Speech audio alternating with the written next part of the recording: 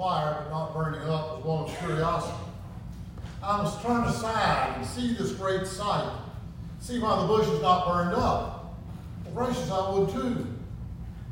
You know what grows on these scrubby, rocky hillsides around here, which are not totally unlike those around Mount Horeb? Cedar bushes. You ever see a cedar catch fire? But it burns up. So if I saw one on fire and not burning up, I'd be filled with curiosity too. And like Moses, I'd probably want to see what was happening over there. But by the end of his life, I wonder if Moses wondered just how appropriate this manifestation of God was. That God would be known in something that burns continually, a fire that never dies to embers, that never dulls to cinders, that never cools to ashes. Moses got to see, as he led the people, or at least as he tried to lead the people, that God's passion for them would not die, even if more than once that passion would flame into frustration when the people would not do what they knew they were supposed to do, what they knew to be right, what they had even promised that they would do. Even if God's passion more than once flared into holy and divine anger, because of their repeated disobedience, God never became lukewarm about this people. God's heart got broken more than once, but the flame of God's love never burned out. That fire burns within the heart of God. It burns for justice. It burns for righteousness. It burns for all of God's children to live in love with one another. For all of God's creation to exist in harmony. In short, the passion of God, which is love, which never dies, which never grows cold, which is never extinguished, would cause Moses pain as well. Because being close to intense heat can be very uncomfortable. Many, many years after Moses, the great reformer Martin Luther would say, the goodness of God is nothing but burning love and a glowing oven full of love. At first hearing, that sounds nice, doesn't it? Frankly, I'm tired of complaining about the heat. I'm ready to complain about the cold. And I can think what I'm going to be doing when that cold comes. Because stacked outside my house, around the edge of the house under the eaves where it stayed dry, and I put tarpaulin over it, is 2 cords of oak and maple. I've already gotten warm once with that wood. Good and warm. Because I split wood the same way people split wood in Moses' day. Wedge them all. But I'm looking forward to getting warm with that wood the second time, when it's good and cold. I'll build a fire, and I will sit down, and I will dare somebody to call me on the telephone. They will hear words that they think preachers don't know. But we do. So contemplating that flame at first sounds cozy, sounds cuddly, sounds nice, doesn't it? But I'm still not going to want to stick my hand too close to that bed of coals that will soon grace the floor of my fireplace. Because getting too close to the fire, well, the burning love can burn. It's hard to live a life with such passion, with such intensity, with such heat. And Moses found that out as he tried to serve God and make God's love known to the people of Israel. Moses would also know the pain of such passion because his work was never done. A moment never came when Moses could say, well, okay, that job's done. I'll cross that one off the list. Every time Moses thought he had a job done, he found out he had to do the same thing all over again. Somebody else would mess up. Somebody else would raise the same question. Somebody else would raise the same objection. And Moses would have to do the same old job over again for somebody else. Moses followed God as Moses did what God commanded, as he spoke to God, as he showed the people the heart of God. The heart of Moses also was broken, was repeatedly broken and bruised and crushed, but never, not in this life, did Moses know the relief of a job that was finished, of a people that were completely satisfied, of people who were completely righteous, of justice fully lived, of neighbors entirely loved, of commandments totally kept, of obedience utterly given, of a beloved community once and for all realized. Never once do you get that satisfaction. So yes, Moses came to see the bush, curious about this great sight. By the end of his life, maybe he understood better than to follow such a God. Maybe he understood that to know that following that God meant heartbreak, to feel as though one had been burned, at least singed, if not scorched. It meant having to commit a lot of things in his own life, to be incinerated, to let them go to the flames as well. Letting what was worthless, unholy, unwholesome be incinerated. It meant being tried and purified and refined as if by fire. It meant letting oneself be aglow with God's Spirit, being rekindled and rekindled and rekindled, which frankly meant having a match put to the tinder over and over again, and over and over again, and over and over yet again. Maybe Moses had an inkling of this, though, even at the outset, even as he was untying his sandals and hiding his face, because as soon as he saw that burning, a fire, a flaming God, as soon as that great I Am spoke to tell Moses where Moses was going to come into his plan, what did Moses do? We started firing off excuses. He gave 4 in very rapid fire succession.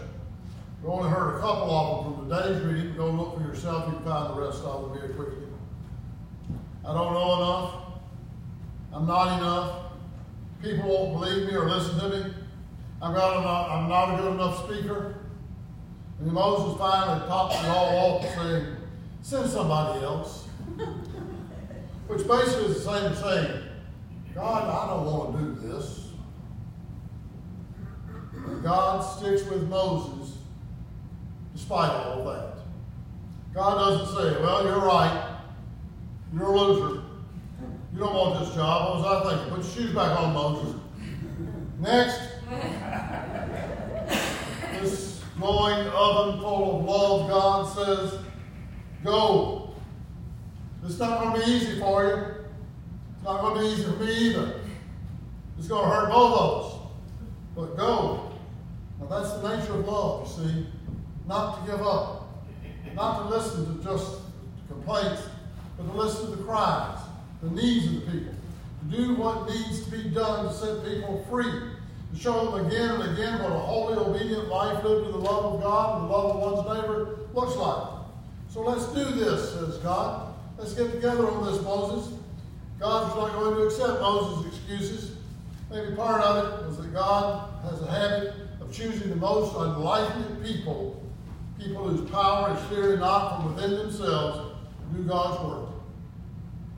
Think about the number of people you have known who stood behind this pulpit. How many of them were not sort of strange, odd kind of people? God seems to have a habit of choosing that sort of person, doesn't he? Every time I see someone come up before Presbytery for ordination, and I think, that person can't do this job. I say to myself, buddy, they said the same thing about you, I expect. And I'm convinced at this point that I'm going to conduct the morning worship service on the day of my own funeral. I have an ambition to deliver a funeral on to deliver a sermon on my 100th birthday. It also looks like I'm going to deliver it every Sunday between now and then. So think about this for a moment. God tells Moses why God calls him. My people are suffering, but Moses still won't go. He still is saying, I'm not, I can't, I don't, I won't. God's heart must have been broken by that response from Moses. The wound in God's being must have been seared anew when Moses said that. Because God had given Moses his life, he'd given him everything he needed. Well, think back to the story of Moses. Moses in the basket floating on the Nile River. Moses taken in by the daughter of Pharaoh. Moses' life saved as he was raised in the palace. Moses put in a position of authority over other people, help his own people who were held as slaves. God had given Moses his life and everything he needed, and was offering him even more. And now when God asks him to do something, not just for God, if we've got Moses' own people, Moses says that he can't do that. But God loves him still. And he still wants him to say something very simple. He wants Moses to respond, "Here am I, Lord, send me." But no, says Moses, that had to hurt God's heart a lot. But God's burning love still would not go out. And at the end of the encounter, Moses would go, and he would feel his own heart singed and seared and scarred because of God's unquenchable love. Moses would come to learn that this is not an easy thing to do. It's not something a weak or a dull person can do. And although blazing fire can be awesome, it can also be quite terrifying. You've seen the pictures of the wildfires that now are in Hawaii, in Oregon, and California, in Louisiana. Fire can be inspiring, be comforting. It can also be terrifying, much more so fearful and glorious. And when Jesus reveals God's uncontainable love more decisively, Jesus shows it to us not in something that cools and soothes and calms, but Jesus showed us that love on the cross. Jesus would show God's unrestrained love not in pyrotechnics, not by calling down fire on his opponents, but by suffering himself.